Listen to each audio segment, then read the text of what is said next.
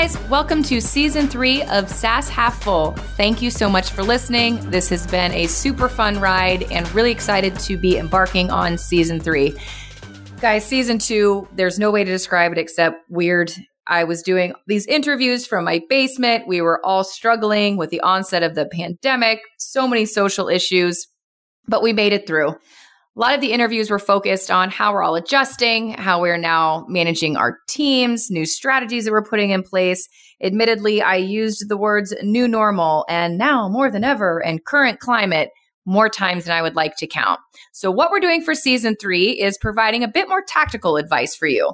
We are interviewing SaaS leaders throughout marketing, leadership team, and sales on the pivots that 2020 has demanded. I'm sure all of you have experienced these pivots, but we want to know specifically, what are the pivots that it's demanded? How have you pivoted? And what has worked? What has been the result? We've gathered a fantastic lineup of guests for this season.